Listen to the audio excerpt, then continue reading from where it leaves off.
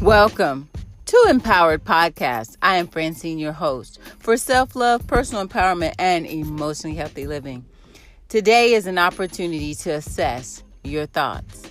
Today is an opportunity to declutter your mind. Relinquish, let go, and release the repetitive thought patterns that cause you to feel sad, discouraged, or disheartened. And replace them with thoughts of truth. That you are more than a conqueror through Christ. That you can do all things through Christ that gives you strength. That you are lovable, valuable, capable, able, and competent.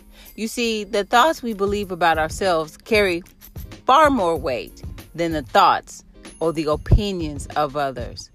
So today is an opportunity to continue to exercise your emotional muscles, your spiritual faith muscles, and tell yourself that you believe in you. You believe that God has created you with a divine purpose. You're not going to relent or give up.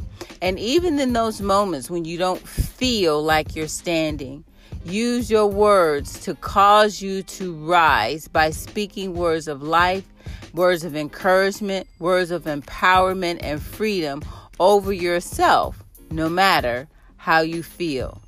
You got this.